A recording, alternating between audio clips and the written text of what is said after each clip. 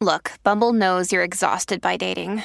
All the must not take yourself too seriously and 6'1" since that matters. And what do I even say other than hey? Well, that's why they're introducing an all-new Bumble with exciting features to make compatibility easier, starting the chat better, and dating safer. They've changed, so you don't have to. Download the new Bumble now.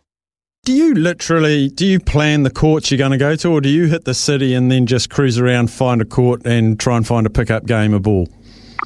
No, I do plan them in advance, especially in Croatia because they had some of the most amazing courts. The one in Dubrovnik overlooking the Adriatic Sea is probably the most beautiful court I've ever seen in my life because Dubrovnik itself is a magically beautiful place. All of Croatia is. But this one with the sun setting over the sea and the backdrop there, it's so perfect. So, and then in Belgrade, there's a really, really cool couple of courts inside the Belgrade fortress there, which is like an old castle. So you're playing inside a castle that's 2,500 years old. You're playing basketball. That's really, really cool. And then in Athens, I actually played 2 games because I picked up a bit of momentum along the way, and people saying, well, if I know you're coming to Athens, you've got to play at this court and this court. And so I did.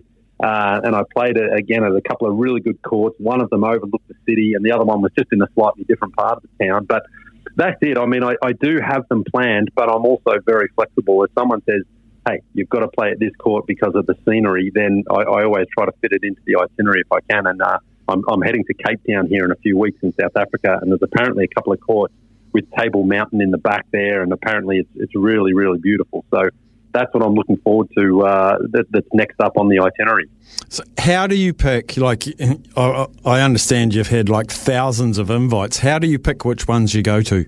Well, so, for example, this trip works well timing-wise because the African countries that I'm visiting are in the southern hemisphere, so it's summertime. Right now, in the northern hemisphere, it's the middle of winter, so Europe is not really the place to go because I want to play outdoors as well. I don't want to play indoor courts. And so the timing for South Africa, Zambia and Kenya was really, really good. And in addition to that, when I announced I was leaving the No Dunks guys, immediately 3 different people from those countries said, you've got to come to Africa. And so I was able to say, okay, well, I've got interest in Cape Town, I've got interest in Lusaka, and then I've got interest in Nairobi.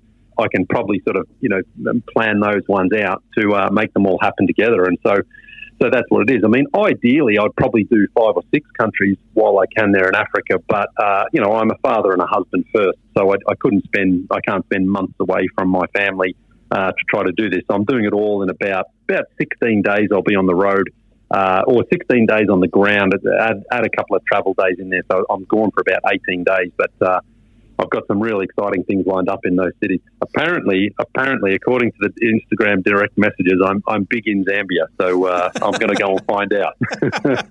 Zambia.